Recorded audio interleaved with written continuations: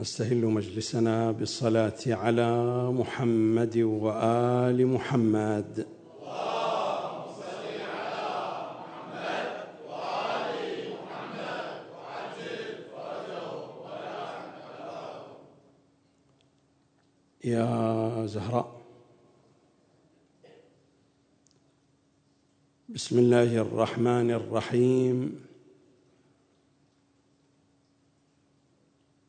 اللهم يا رب الحسين بحق الحسين اشفي صدر الحسين بظهور الحجة عليه السلام.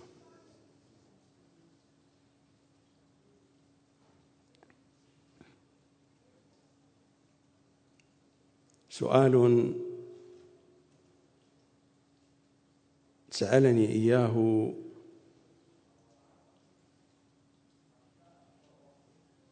بعض أساتذة الجامعة في بغداد،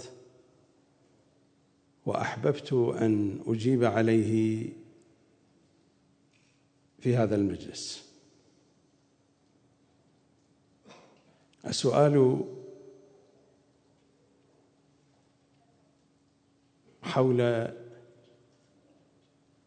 مضمون تسمية الصديقة الكبرى بالحوراء الإنسية. لا أريد أن أتناول كل المطالب في هذه الساعة الموجزة، إلا أنني سأشير إلى جهة مهمة تتعلق ببيان مضمون هذا الاسم الشريف من أسماء الصديقة فاطمة.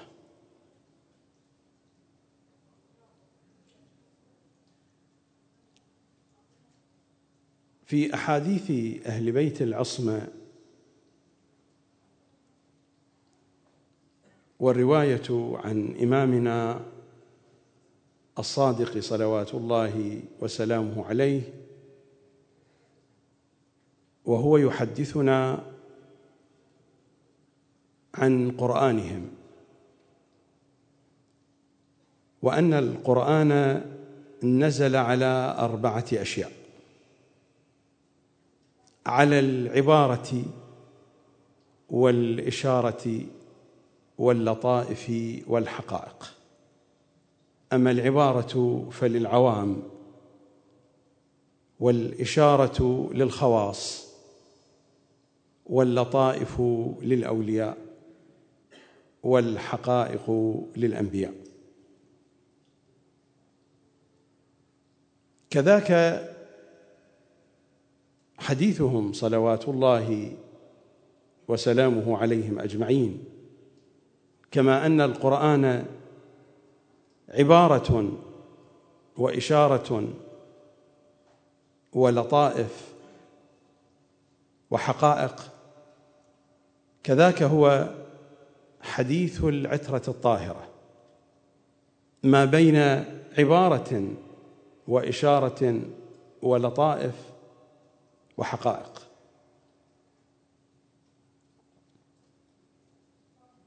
اسمها الحوراء الإنسية. هذا لون من ألوان التعبير بالإشارة. لا أريد أن أنفي أفق العبارة من هذه التسمية، ولكنني أريد أن أسلط الضوء على مضمون الإشارة في هذه التسمية: الحوراء الإنسية. فهل يراد من هذا التعبير أنها مزيج في خلقتها ما بين العنصر الإنساني والعنصر الحورائي. هل يراد هذا المعنى؟ فاطمة أجل من هذه المعاني. فاطمة أجل من أن أتحدث عنها وأنها مزيج من العنصر الإنساني ومن العنصر الجناني. فلفظة الحوراء تشير إلى أفق الجنان، ولفظة الإنسية تشير إلى الأفق الإنساني. الصديقة الكبرى أعلى شأناً من أن أصفها بهذا الوصف. سيد الأنبياء هو الذي يقول: أنا وعلي من شجرة واحدة وسائر الناس من شجر شتى، وسائر الناس يدخل فيها من آدم إلى كل من يوصف بأنه من أبناء آدم إلا تلكم الشجرة، تلك شجرة لها خصوصيتها. وأعتقد أن الكلمة واضحة، لا تحتاج إلى بيان كثير ولا تحتاج إلى شرح طويل. أنا وعلي من شجرة واحدة، وأمثولة هذه الشجرة روحها فاطمة صلوات الله عليها. أليس هو الذي يخاطبها ويصفها بأنها مهجتي؟ فاطمة مهجتي، وفاطمة روحي التي بين جنبي. إنني أتحدث عن مهجة محمد. من هو محمد حتى أنني أتحدث عن مهجته؟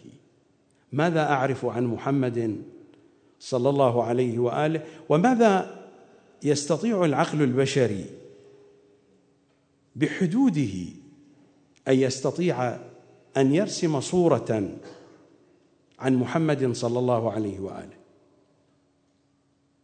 فكيف بالحديث عن مهجته؟ المهجة عن الخلاصة. فاطمة خلاصة محمد صلى الله عليه وآله، ومحمد هو خلاصة الأسماء الحسنى. إذا كان للأسماء الحسنى من زبدة من خلاصة فتلك هي محمد صلى الله عليه وآله. محمد خلاصة الأسماء الحسنى، وفاطمة خلاصة هذه الخلاصة. فإنني هنا لا أريد أن أتحدث عن معنى الإنسية وأعود بها إلى معنى الإنسان، وأتحدث عن معنى الإنسان الكامل، ولا أريد أن أتحدث عن الحوراء هنا فأعود بأصل الكلمة إلى المعنى الحورائي، يعني المعنى الجناني، وأتحدث عن الصفات الجنانية. فتلك ما هي بصفات فاطمة، وتلك معان بعيدة جدا في غاية البعد، ليس عن فاطمة، عن فلك فاطمة صلوات الله وسلامه عليها. إنما التسمية تريد أن تشير إلى أن النوع الذي، إذا صح هذا التعبير، العبارات قاصرة وتلك هي حدود اللغة وهذه مقدرتي. التسمية بالحوراء الإنسية تريد أن تشير إلى أن فاطمة، كما قلت إذا كان التعبير سليما، إلى أن فاطمة تنتمي إلى نوع يختلف هذا النوع عن سائر الأنواع الأخرى. فلا هو بالنوع الإنساني، والإنسان رمز لعالم الطبيعة. الإنسان سيد عالم الطبيعة، وأعني بعالم الطبيعة هذا الذي يقع تحت الحس وما يمكن أن يصل إليه الحس. لا أتحدث عن عالم الطبيعة وأعني الأرض، وإنما كل ما يصل إليه الحس يسمى بعالم الطبيعة، إن كان في الأرض أو في أي مكان آخر في الوجود. فما يقع تحت طائلة الحس وما يقع في دائرة الحس هو هذا الذي يقال له عالم الطبيعة. فحين يكون الحديث عن الإنسان، والقرآن خاطب الإنسان، القرآن خاطب الإنسان أن الله سخر له جميع ما في السماوات وما في الأرض. فالإنسان سيد عالم الطبيعة، والحديث عن النوع الإنساني الحديث عن سيد عالم الطبيعة. فحين أقول الحوراء الإنسية إنني لا أقصد هذا المعنى. وكذاك في عالم الجنان، هذا العالم الأرقى، العالم الذي يخلص ويخلو من كل نواقص عالم الطبيعة، كذاك إنني لا أقصد هذه الصفة في فاطمة صلوات الله وسلامه عليها. غاية ما في الأمر هذه التسمية فيها إشارة، وحين نقول إشارة، الإشارة تكون خلية من الألفاظ، وإذا وجدت فيها ألفاظ فإن الألفاظ فقط تشير من بعيد إلى المعنى. كما بدأت حديثي في قول الإمام الصادق صلوات الله وسلامه عليه من أن القرآن عبارة وإشارة. العبارة ألفاظ كألفاظ هذه التي ألفظها، وهذه الألفاظ لها معاني، فحين يستمع إليها الإنسان سيعرف المعاني من خلال دلالة هذه الألفاظ عليها. أما الإشارات فإن الإشارات لا توجد فيها ألفاظ ولا توجد فيها أصوات، ولو وجدت فيها ألفاظ وأصوات فإنها تشير إلى شيء هو غير ما في هذه الألفاظ وهو غير ما في هذه الأصوات. يمكن أن أقرب المعنى. إشارات المرور، إشارة المرور ليست فيها ألفاظ، علامة تشير إلى معنى، وهذا المعنى ليس موجودا في هذه الإشارة. يعني حين تشير الإشارة إلى أنه أمامك تقاطع رباعي، هذه الإشارة لا يوجد فيها لا لفظ ولا صوت ولا يوجد فيها أي معنى يشير إلى التقاطع الرباعي. التقاطع الرباعي موجود على أرض الواقع بعدك مثلا ب500 متر. الإشارة مجرد علامة تشير إليك، أشارت إلى المكان من بعيد. القرآن فيه هذه الإشارات. ربما آتيك بمثال يقرب الفكرة. حين تقرأ في أوائل سورة مريم كاف ها يا عين صاد، هذه إشارات. هذه الحروف التي هي في أوائل السور إشارات، نوع من أنواع التعبير القرآني جاء بلسان الإشارة، جاء بلسان الرمز. فهذه الحروف تشير إلى مضامين وإلى معان هي أبعد من هذا الصوت الموجود في هذا الحرف، هي أبعد من هذه البنية التي تتلفظ بها حين تقول كاف. فحين أقول بأن هذه التسمية الحوراء الإنسية هي إشارة تشير إلى أن فاطمة تنتمي إلى عنصر، إلى نوع لا يتشابه مع بقية الأنواع، فلا يتشابه مع الأنواع التي هي في عوالم الطبيعة، ولا يتشابه مع الأنواع التي هي في العوالم العلوية في عوالم الجنان. لذلك جاء التعبير بأنها حوراء إنسية، فلا هي من نوع الإنسان ولا هي من نوع الجنان، إنما هي من نوع آخر. أي نوع؟ إنه النوع الإلهي، وهذا واضح جدا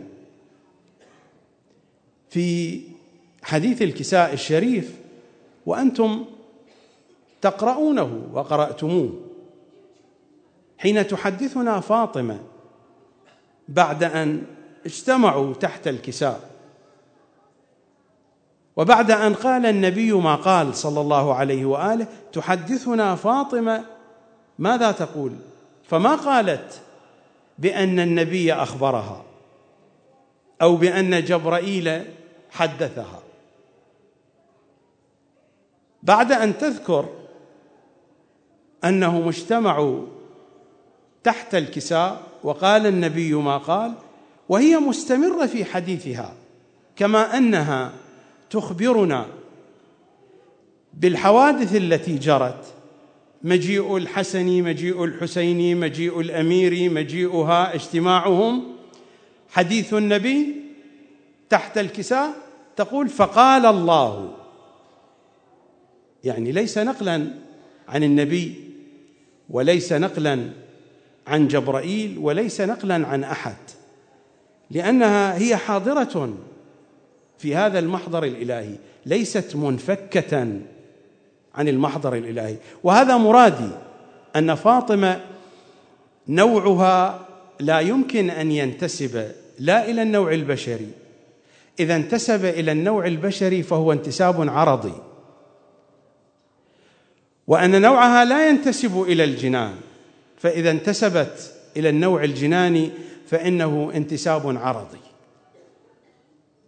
مرادي من الانتساب العرضي أن لحقيقة فاطمة مظاهر، لحقيقة فاطمة صور، لها صورة بشرية، لها صورة جنانية، أما جوهرها وحقيقتها فتلكم حقيقة إلهية.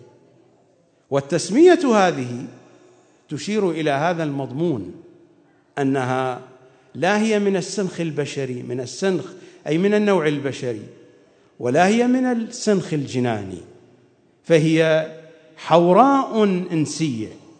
والعنوان كما قلت، وهذا الاسم كما قلت، إنه إشارة تدل على هذا النوع الذي تحدثوا عنه، فقالوا بأنه لا يقاس بآل محمد أحد، لا يقاس بهم أحد، لا يقاس بهم أحد، إنهم نوعية تختلف عن كل الأنواع. كما قلت، إذا كانت هذه العبارات تفي بالغرض حين أقول نوعية ونوع، ولكن هذه هي حدود اللغة، وهذه هي حدود الألفاظ. ففاطمة صلوات الله وسلامه عليها حقيقة إلهية. ماذا يترتب على هذا؟ الذي يترتب على هذا كيف ستكون علاقتنا بفاطمة حينئذ؟ إذا كانت فاطمة حقيقة إلهية، كيف ستكون علاقتنا بفاطمة؟ هل هي العلاقة العاطفية في المستوى العاطفي، والتي في الغالب يدور الحديث حولها، وكأن العلاقة علاقة عاطفية؟ العلاقة العاطفية ستكون في حاشية العلاقة مع حقيقة إلهية، لأن العلاقة العاطفية هي مجرد انفعال القلب. ما هي العلاقة العاطفية؟ هي انفعال القلب وتفاعل القلب بالحب، بالعاطفة، بالميل. هذه هي العلاقة العاطفية. علاقتنا بفاطمة قد تكون عاطفية وقد تكون بدرجة أعلى، والدرجة الأعلى هي المطلوبة. علاقتنا دينية، ومرادي من العلاقة الدينية أن أجر ديننا هو الارتباط بفاطمة. ما هو أجر الرسالة؟ أجر الرسالة هو الارتباط بفاطمة. العلاقة العاطفية قد تنشأ بسبب وجداني، قد تنشأ بسبب فطري. العلاقة العاطفية قد تنشأ بسبب الإحسان الذي يحسن به شخص إلى آخر، قد تنشأ بسبب جمال أو كمال أو حسن في شخص في جهة معينة. بسبب هذا الجمال والكمال والحسن تنشأ علاقة عاطفية. العلاقة الدينية أساس ديننا مبني على الأجر، والنبي صلى الله عليه وآله وسلم لطالما كان يسمع المسلمين هذه الكلمة ويردد هذه الكلمة على المنبر. ماذا يقول؟ ألا لعن الله من منع الأجير أجره وأنا أجيركم. ألا لعن الله من منع الأجير أجره وأنا أجيركم، يعني أنا أنتظر أن تدفعوا لي الأجر، والأجر واضح لديكم. مودة فاطمة، المودة أبعد من الحب. العلاقة العاطفية كما قلت قبل قليل، العلاقة العاطفية هي ميل القلب، هي انحراف القلب باتجاه معين. حين ينحرف القلب يتجه، كما مثلا يعرفون الرحمة مثلا. كيف يعرفون الرحمة؟ الرحمة شعور يلم بالقلب، شعور يلم بالقلب لأجل إكمال النقص في شخص يعاني من نقص معين. هناك شخص يعاني من مشكلة، يعاني من نقص معين، فحين ترى يلم بقلبك شعور، هذا الشعور يدفعك لإكمال نقص هذا الإنسان، الحيوان، أي شيء ناقص. الحب كذاك هو، الحب شعور يلم بالقلب بسبب حسن أو جمال أو خصوصية من الخصوصيات في تلك الجهة التي انحرف القلب باتجاهها. أما المودة فهي أبعد من الحب. المودة حب وولاء، الولاء أبعد من الحب. الحب شعور، أما الولاء التزام.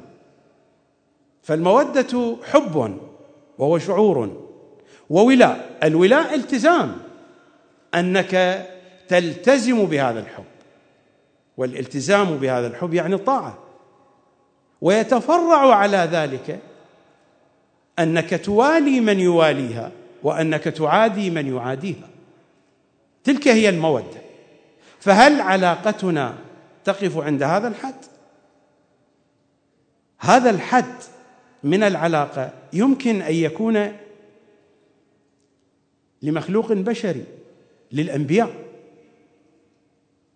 الأنبياء يمكن أن تكون لهم العلاقة هذه. العلاقة العاطفية يمكن أن تكون لأي واحد منا. العلاقة العاطفية، العلاقة التي تنشأ داخل الأسر، هذه علاقة عاطفية. العلاقة التي تنشأ بين الأصدقاء علاقة عاطفية. العلاقة التي تنشأ بين الأستاذ وتلاميذه هذه علاقة عاطفية. العلاقة التي تنشأ بين مجموعات من الناس يلتقون على بعض المشتركات، مثلا مجموعة تلتقي في حسينية، مجموعة تلتقي في منتدى معين، مجموعة من الناس في حزب معين تلتقي على مشتركات فيما بينها، على أمور تتفق عليها فيما بينها، فتنشأ هناك علاقة عاطفية قد تكون بسبب العمل، بسبب السكنة في المكان، الجيران، فتنشأ العلاقة العاطفية. لكن المودة هي أبعد من العاطفة. المودة فيها ولاء وفيها موالاة من تواليه ومعاداة من تعاديه، وهذه يمكن أن تكون للأنبياء، والأنبياء كما قلنا قبل قليل هم من ولد آدم فما دون، هم يدخلون تحت العنوان الإنساني، وقلنا بأن فاطمة هي خارجة عن هذا العنوان. إذا عنوناها بهذا العنوان عرضا، فمظهر من مظاهر فاطمة يعنون بهذا العنوان. علاقتنا عاطفية مع فاطمة صحيح هذا، وعلاقتنا مبنية على المودة صحيح هذا، ولكن العلاقة مع الحقيقة الإلهية تتجاوز هذا المعنى. صحيح في كلمات أهل بيت العصمة أن فاطمة هي القيمة على الدين، ولا أريد أن أقف عند هذه الكلمة. أعتقد أنني في السنة الماضية وقفت هنا في هذا المكان وبينت معنى القيمة، لا أريد أن أعيد الكلام، ولكن فاطمة وذلك دين القيمة في سورة البينة، وأئمتنا يقولون وذلك دين فاطمة، القيمة فاطمة، فالدين دينها. القضية تتجاوز حتى مسألة الأجر. إذا دخلنا في هذا الإطار القضية تتجاوز مسألة الأجر. صحيح أن أجر الرسالة مودة فاطمة، ولكن حين نذهب إلى هذا الأفق أن الدين هو دينها وذلك دين القيمة، إمامنا الصادق يقول القيمة فاطمة والدين دينها. القضية تتجاوز الأجر أيضا، ولكن كل ذلك لا يتسامى مع الحقيقة الإلهية لفاطمة. هذه المعاني كلها يمكن أن تكون للأنبياء، يمكن أن تكون للأوصياء. لا أطيل عليكم الحديث. كلمة لإمامنا العسكري ربما أكثركم يعرفها، يحفظها أو سمع بها على الأقل: نحن حجج الله على العباد وفاطمة أمنا حجة علينا. أنت كيف تستطيع أن تتصور هذا المعنى؟ نحن نستطيع أن نلم بصورتهم، والإمام يقول نحن، يتحدث عن المعصومين باستثناء رسول الله وسيد الأوصياء، يتحدث عن المعصومين ابتداء من إمامنا الحسن السبط إلى إمام زماننا الحجة بن الحسن، يتحدث عن الجميع لما يقول نحن حجج الله وفاطمة أمنا، هي أمهم، من الحسن السبط إلى إمام زماننا صلوات الله وسلامه عليهم أجمعين.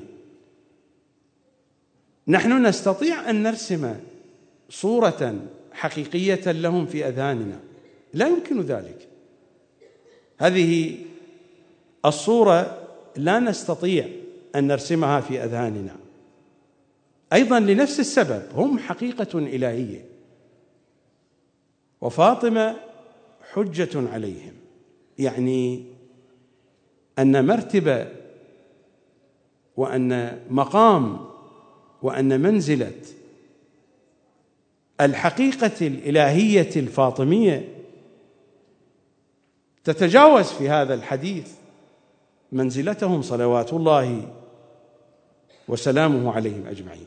وهذا هو مرادي من أننا لا نستطيع أن نحدد علاقتنا بفاطمة بالحد العاطفي أو بحد المودة أو ما يتجاوز حد المودة، حين يأتي التعبير من أن الدين دينها وذلك دين القيمة والقيمة فاطمة.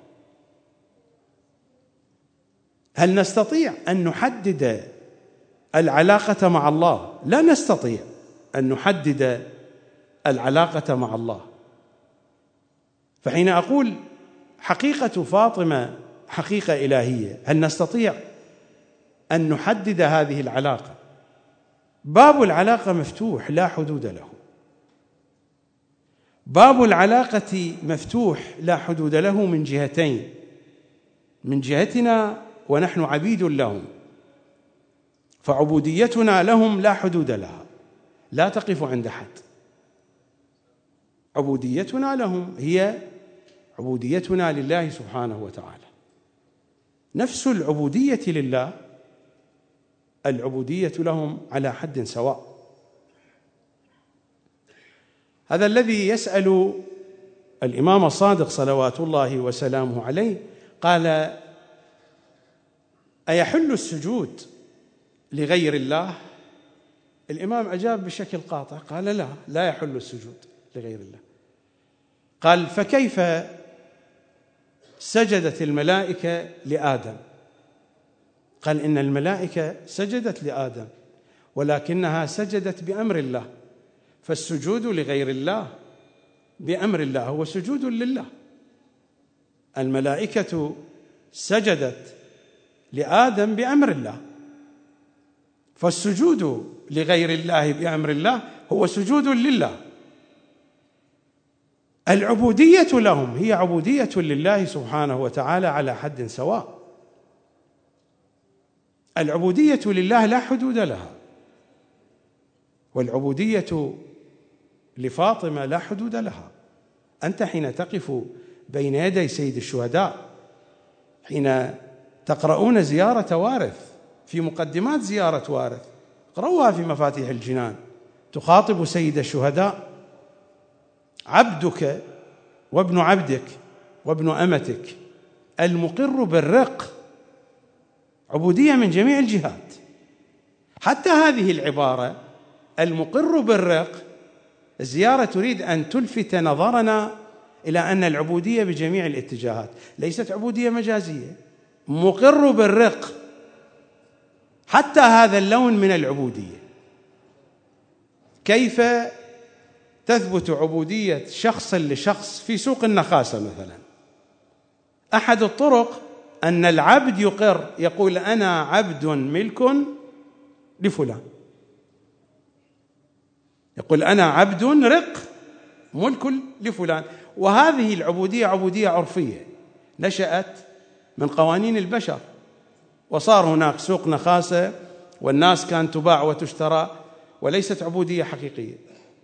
هذه عبودية عرفية، عبودية نشأت بسبب القوانين والدول والحروب وإلى آخره. مع ذلك الزيارة أشارت إلى هذه العبارة، لا تريد أن تشرع هذا النوع من العبودية، لكن تريد الزيارة أن تقول بأن العبودية بكل مراتبها، عبدك وابن عبدك، ويستمر وإن علا، وابن أمتك، ويستمر، المقر بالرق. هذه هي العبودية التي أشرت إليها، من أن العلاقة مع الحقيقة الإلهية، العلاقة مع فاطمة حقيقة إلهية. وتذكروا كلمة النبي الأعظم: أنا وعلي من شجرة واحدة، شجرة تختلف لا كبقية الأشجار، وسائر الناس الجميع، وسائر الناس من شجر شتى. والملائكة سجدوا للناس، سجدوا لآدم. لذلك في أحاديث المعراج، وقطعا أحاديث المعراج نقلها لنا المعصومون بلسان المداراة يخاطبون عقولنا وفقا لمدارك إدراكنا. ففي بعض المواطن في المعراج النبي الأعظم يقول لجبرائيل تقدم. النبي يعطي الإذن لجبرائيل تقدم. جبرائيل ماذا يقول؟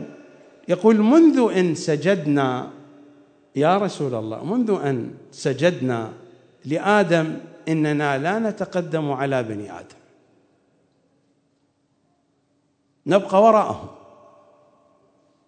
فحين يقول رسول الله صلى الله عليه وآله وسائر الناس من شجر شتى، الحديث هنا عن الناس باعتبار هذه الأشجار هي الأشرف، فإذا ذكرت الأشجار الأشرف، الأشجار الأقل شرفا داخل ضمن الحديث، شيء طبيعي هذا. يعني الأشجار التي تنتمي إليها الملائكة ستكون داخلة ضمن هذا الحديث. أنا وعلي من شجرة واحدة وسائر الناس من شجر شتى. الحديث هنا ليس فقط عن بني آدم، إنما ذكر الآدميون لأنهم العنوان الأعلى، لأن الملائكة سجدوا لهم، سجدوا لأبيهم، فالعنوان الأعلى حين ذكر بقية العناوين تدخل تحت هذا العنوان، كل العناوين. كما في حديث سيد الأوصياء كنت مع الأنبياء باطنا، ذكر الأنبياء لأنهم الأشرف، فهو مع الجميع باطنا. ذكره للأنبياء هنا كنت مع الأنبياء سرا ومع رسول الله علنا، كنت مع الأنبياء باطنا ومع رسول الله ظاهرا. ذكر الأنبياء هنا باعتبارهم الأشرف، فإذا كان معهم فإنه سيكون مع غيرهم. أنا لا أريد أن أتشعب بالحديث فأذهب يمينا وشمالا ويطول بنا الوقت، لكن الخلاصة التي أصل إليها نقطتان. النقطة الأولى أن فاطمة إذا أردنا أن نجعل لها نوعا، ما نوعها، ما نوع حقيقتها، مع أن هذا التعبير قاصر، لكن كيف أوضح الفكرة؟ إذا أردت أن أقول ما نوعها، ما نوع حقيقتها، فهي حقيقة إلهية، والحقيقة الإلهية لا حدود لها. النقطة الثانية ما هو مستوى العلاقة معها؟ مع الحقيقة الإلهية لا تكون العلاقة بحدود العاطفة فقط، ولا تكون العلاقة بحدود المودة. قد يقول قائل إن هذا الذي أمرنا به، هذا الذي أمرنا به لنخرج من حد الضلالة إلى الهدى، لنخرج من حد الكفر إلى الإيمان، لنخرج من حد الشرك إلى الإسلام. إذا لم تكن هناك مودة فلا هناك إسلام ولا هناك إيمان ولا هناك هدى. الأمر بالمودة كي نخرج من حد الضلالة، كي نخرج من حد الشرك، كي نخرج من حد الكفر، وإلا القضية لا تقف عند هذا الحد، الباب مفتوح. حين يقولون بأن أمرنا، وقالوا عن أمرهم ليس عن ذواتهم، انتبهوا للكلام، إن أمرنا صعب مستصعب لا يحتمله لا نبي مرسل، لا نبي مرسل، فإن من الأنبياء من ليس بمرسل. الأنبياء المرسلون لا يحتملون. إن أمرنا ليس هم، يعني في شؤونهم من شؤوناتهم، ليس هم، ما قالوا نحن، قالوا إن أمرنا من شؤوناتهم، إن أمرنا صعب مستصعب ذكوان أجرد لا يحتمله لا نبي مرسل، فإن من الأنبياء من هو مرسل، ولا ملك مقرب، فإن من الملائكة من هو غير مقرب. الحديث عن أعلى الرتب، عن الأنبياء المرسلين وعن الملائكة المقربين، ولا عبد امتحن الله قلبه للإيمان. فهذا ابن الصامت يسأل الإمام الصادق: فمن يحتمله يا ابن رسول الله؟ قال: نحن نحتمله، نحن نحتمله. هذه هي الحقيقة الإلهية. والحديث هنا في أمرهم، الأمر غيرهم، في أمرهم. الله سبحانه وتعالى بالتعبير القرآني تحدث عن الخلق، ألا له الخلق والأمر، له الخلق والأمر. وفي الزيارة الجامعة الكبيرة: وأمره إليكم. الأمر أعلى رتبة من الخلق، وهذا هو من أمرهم. الحديث هنا عن أمرهم، أما عن ذواتهم فذلك شيء آخر.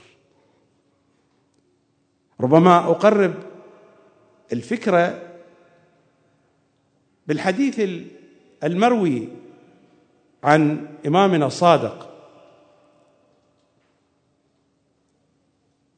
حين يسأل أحد أصحابه، يسأله عن سلمان، والإمام يقول: كان سلمان محدثا. وهذا المصطلح محدث يعني الارتباط بعالم الغيب. فهو يقول للإمام الصادق: إذا كان سلمان محدثا كان قد أثار هذا الأمر عجبه. إذا كان سلمان محدثا فما شأن صاحبه؟ يشير إلى أمير المؤمنين. الإمام قال له: أقبل على شأنك، مو شغلك هذا. فعلا أنا أقول لنفسي حينما يصل الحديث إلى هذه المقامات: هذا مو شغلي ولا شغلكم، أقبل على شأنك وأقبلوا على شأنكم. القضية هي القضية. نحن غاية ما في الأمر أن نفهم شيئا من معنى الإشارة. هذا هو مرادي من الإشارة، أن العبارة للعوام، وأن الإشارة للخواص، واللطائف للأولياء، والحقائق للأنبياء. للأنبياء، ليس لآل محمد. آل محمد شيء ثاني. مر الحديث إن أمرهم لا يحتمله لا نبي مرسل ولا ملك مقرب. هذه الحقائق التي نحن لا ندركها وهي بعيدة المنال. نحن نتحدث عن عبارة إشارة، لطائف، حقائق. اللطائف لا ندركها والحقائق لا ندركها، وهذه الحقائق للأنبياء، وأشرف الأنبياء المرسلون، وهم يقولون إن أمرنا لا يحتمله لا نبي مرسل ولا ملك مقرب. إذن أين نحن؟ في أي مكان نصنف أنفسنا؟ في أي مكان؟ في أي جهة نضع أنفسنا؟ حينئذ هل يمكننا أن نتصور بأننا أدينا شيئا من حق فاطمة؟ لا يمكن هذا. هل نستطيع أن نتصور بأننا ندرك حق فاطمة بعد هذه البيانات وإن كانت مختصرة؟ كل نقطة من هذه النقاط بحاجة إلى شرح، ولكن المقام مقام إيجاز. بعد هذه المقدمات أين نضع أنفسنا؟ من جهلنا حقيقة لا ندري أين سنضع أنفسنا، في أي سلم، في أي مرتبة من المراتب سنضع أنفسنا في مواجهة فاطمة. وحينئذ إذا كنا بهذا الحال فهل نستطيع أن نؤدي شيئا من حق فاطمة؟ أبدا. إنما هو الطمع في لطفها، الأمل في عنايتها، فهي القيمة. أليس هذا الدين هو دينها؟ وذلك دين القيمة، وهي القيمة. والقيمة هي صاحبة الرعاية، هي صاحبة اللطف. نحن بعيوننا بقلوبنا بأنظارنا نتجه إلى بابها، فبابها كما يقول صلى الله عليه وآله وسلم: ألا وإن باب فاطمة بابي. الحديث عن إمامنا موسى بن جعفر عن آبائه الأطهار، السلسلة الذهبية المطهرة، عن رسول الله صلى الله عليه وآله وسلم: ألا وإن فاطمة بابها بابي وبيتها بيتي، فمن هتكه فقد هتك حجاب الله. كل الكلام الذي مر اختصرته هذه الكلمة: فمن هتكه فقد هتك حجاب الله. هي حقيقة إلهية.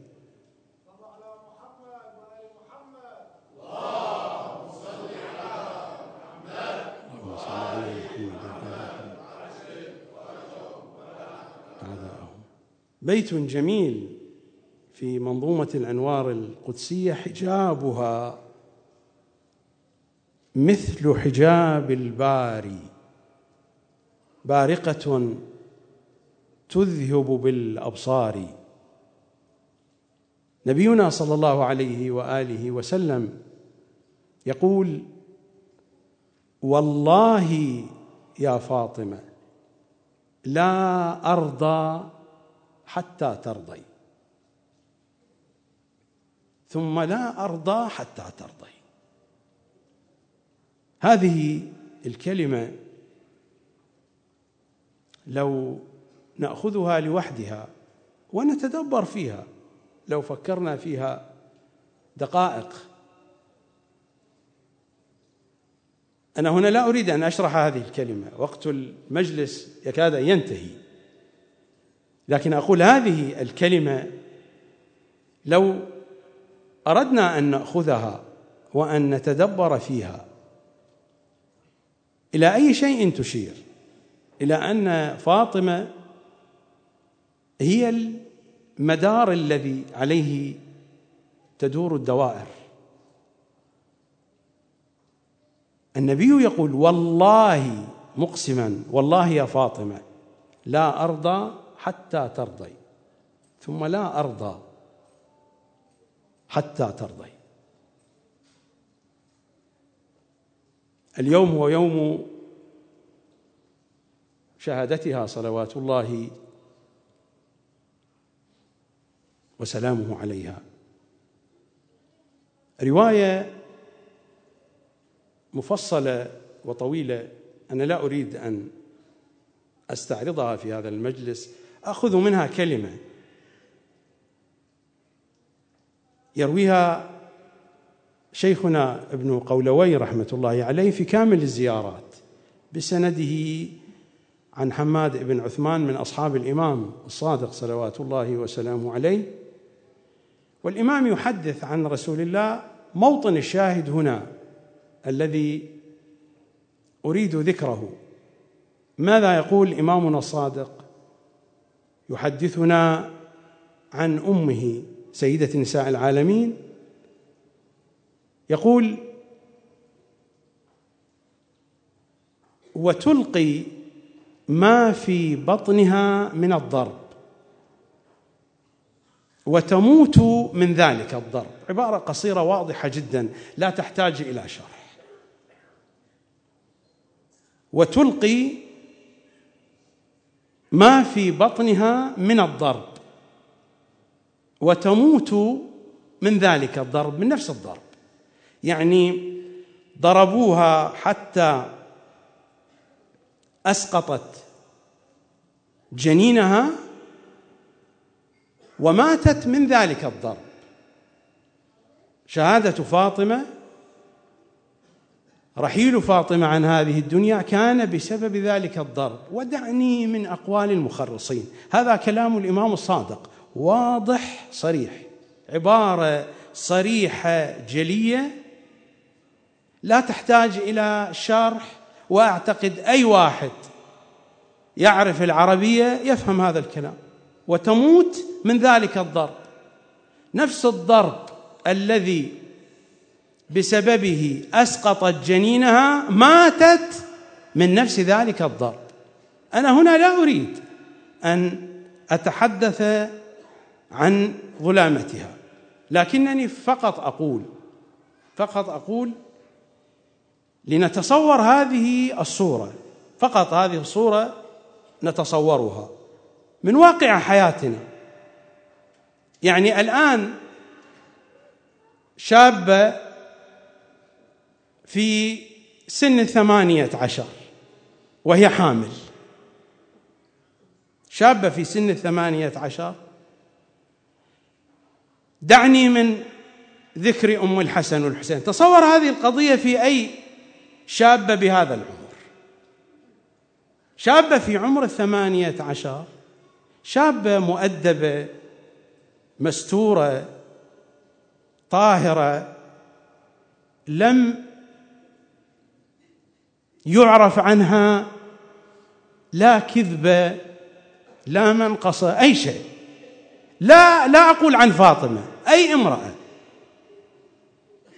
لا أتحدث عن فاطمة هنا، أتحدث عن شابة في هذا السن، واحدة من بناتنا، من بناتكم، من أخواتكم، من بنات جيرانكم، شابة مؤدبة مستورة طاهرة، لم يسمع عنها لا منها ولا بخصوصها كلام سيء، وهي حامل. واليوم توفي أبوها في مثل هذا اليوم، لا أعني هذا اليوم وإنما أقصد المثال، توفي أبوها وهي كانت العزيزة المدللة الوحيدة عند أبيها، وأبوها من أشراف الناس.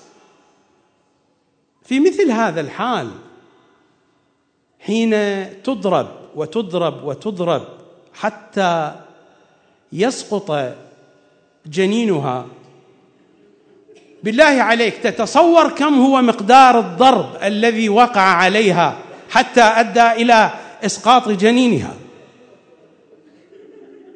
يعني الإمام يقول ضربت وهي حامل وألقت ما في بطنها من الضرب.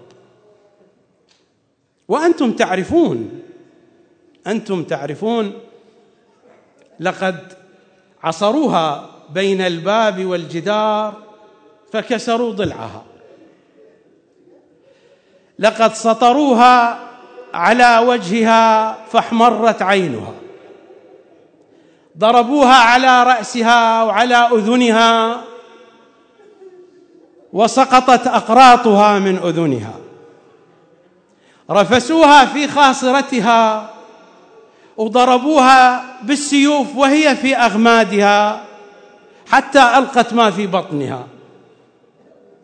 الإمام الحسن يقول للمغيرة ابن شعبة في مجلس معاوية، ماذا يقول له؟ يقول وأنت يا مغيرة ضربت فاطمة حتى أدميتها، ضربت فاطمة حتى أدميتها، لقد جنى الجاني على جنينها فاندكت الجبال من حنينها، كيف تنسى شهقة الزهراء يا بقية الله، يا ثارا ويا نارا ويا نورا مبين. اللهم يا رب الحسين بحق الحسين اشفي صدر الحسين بظهور الحجة عليه السلام.